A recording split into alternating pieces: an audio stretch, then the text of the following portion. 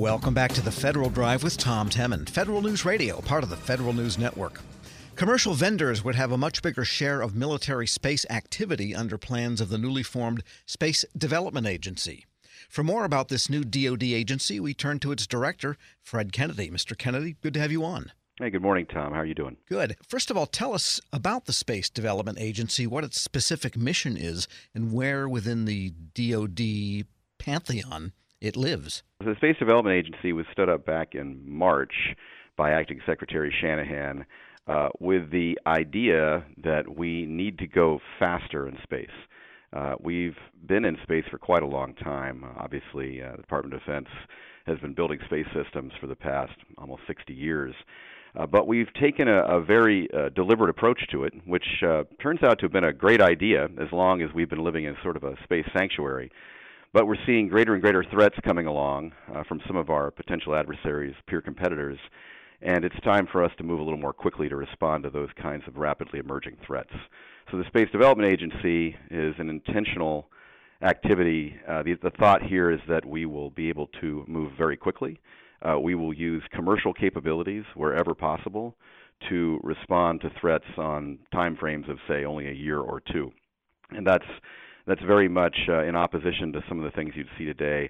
We typically take a decade or longer to field capabilities of space. We tend to favor exquisite systems. We tend to favor expensive systems that require significant test.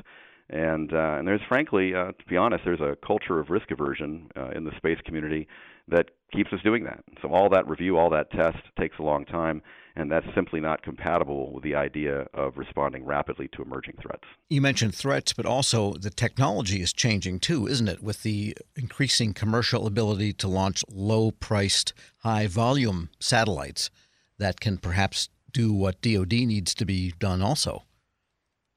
You are absolutely right, and it's that confluence of threat and opportunity that is so exciting right now. I think we're kind of at an inflection point in history in terms of what we're doing in space. This is a golden opportunity for us to jump on the commercial wave, get together with a lot of commercial new space actors, and figure out how to build out a new architecture for the Department of Defense. With the mega constellation providers, the folks who are going to be going off to build hundreds or thousands of satellites in low Earth orbit for commercial broadband, it's possible for us to make common cause with those folks and put up some very interesting and very unique capabilities that would have been very expensive if we were to try to do it ourselves. So you may be looking at SpaceX Crowd, Starlink systems, Telesat, OneWeb, and a whole host of other folks that are out there working very hard and piling on a ton of commercial investment dollars to make that happen. And what are the major threats that have emerged? I know there's been lots of stories about China zapping one of its own satellites to show what can be done and so forth, but what are the major threats? Well, there's a couple classes of threat. The first would be the direct threat to our space systems, and that could take the form of anti-satellite weapons, rockets, lasers, high-powered microwaves. There's all sorts of ways to destroy satellites. They turn out to be fairly fragile items, generally speaking. The other concern that we have, which is building and which is becoming more and more of a problem, is the indirect threat. Our peer competitors, our adversaries, have had ample time to figure out that we rely very heavily on our space systems, whether that's a global positioning system, early warning for ballistic missile detection, any number of things, communications. They know we've been using these systems, and they confer tremendous advantages to us in the warfighting domains. And they recognize that one way to get around that is to start building weapons and platforms that are hard to detect from our space systems. And so we're looking at, for instance, hypersonic systems that are being developed by our adversaries that are intentionally designed to evade detection, both by ground-based systems and by space-based systems.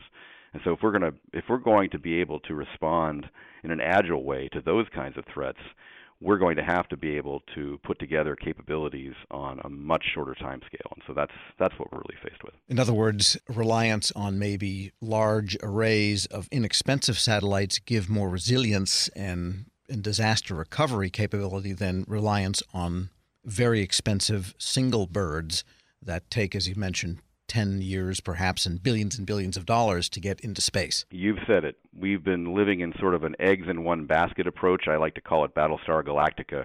We build one expensive platform. It takes us a decade or longer to build it. It takes billions of dollars to get up there. and we make sure it works because it's our only option.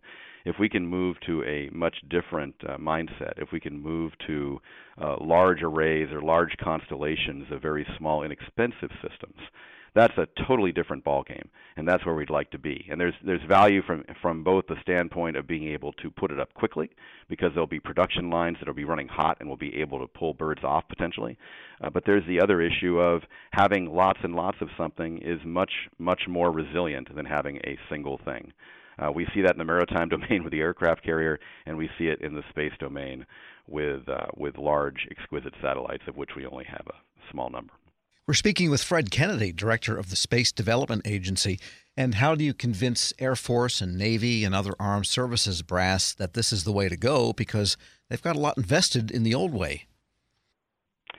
That's always a good point. I had mentioned when we were at the Space Symposium out in Colorado about a month or so back that it would have been fun to have called this the Space Disruption Agency, but disruption is always painful. And disruption is never welcomed by many members of the current culture. But the truth is that we need to disrupt our culture in order to disrupt the calculus of our adversaries.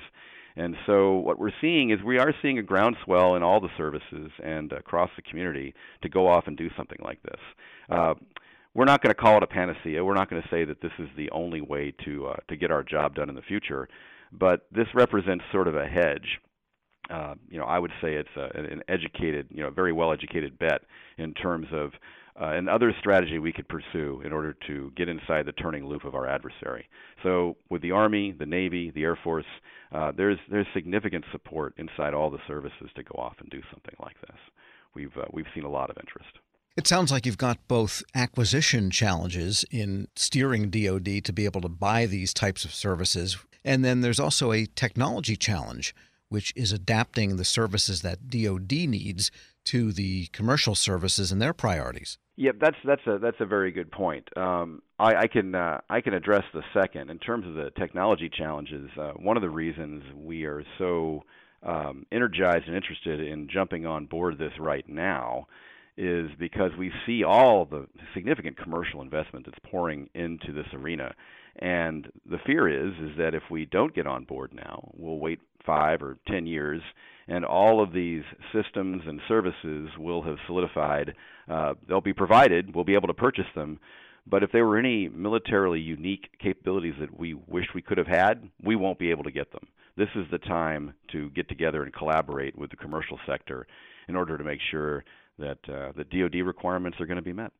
Is there also the danger that as the commercial sector, the Googles of the world and the SpaceXs, and they're talking about fleets of low-cost types of satellites in different orbits, could China come in or Russia come in and make deals with them that could preclude the U.S. military from using them? Well, I think that's a great point. There's no doubt that all of these services will be provided to an international suite of customers. So you can expect everyone to be on board. This is going to be a space-based internet. Everybody will be playing, folks from all around the globe. So the question will be, how does the Department of Defense get involved in this kind of activity and ensure data integrity and data security? That is one of our primary challenges, and it may require us to do a fair amount of work on things like encryption to ensure that if we use commercial services, we are appropriately secure as we push data through these networks. That is absolutely a concern. And just tell us where the Space Development Agency, what does it report to, and how is it organized, and are you fully stood up yet? Well, we certainly aren't fully stood up yet. We've been putting together the organization since only about the 12th of March. I report directly to the Undersecretary of Defense for Research and Engineering, Dr. Michael Griffin. And we are currently sitting in the Pentagon, and we've got about 6 or 7 staff members, but we hope to be up to maybe 20 or 30 by the end of the year, and that's goodness. We always want to stay lean. This is not supposed to be a large activity. If we're going to move quick, we can't have hundreds of people. What we're thinking is that by the end of next year, we may be up to roughly 100 government personnel, and I'd like to hold it there. I don't have any intention of ever growing any larger than that. If we're going to move quick, we can't become bloated. We can't get too big. Fred Kennedy is director of the Space Development Agency. Thanks so much for joining me. Well, thanks very much to you, Tom. I really appreciate the opportunity to talk to you. We'll post this interview at federalnewsnetwork.com/Federal Drive. Hear the Federal Drive on demand by subscribing at Apple Podcasts or Podcast One. Still to come on Federal News Radio, DoD updates a website designed to help the children of service members with their unique challenges. But first, what FAA oversight of airlines looks like to people who deal with it every day. It's the Federal Drive with Tom Temin. Federal News Radio, part of the Federal News Network.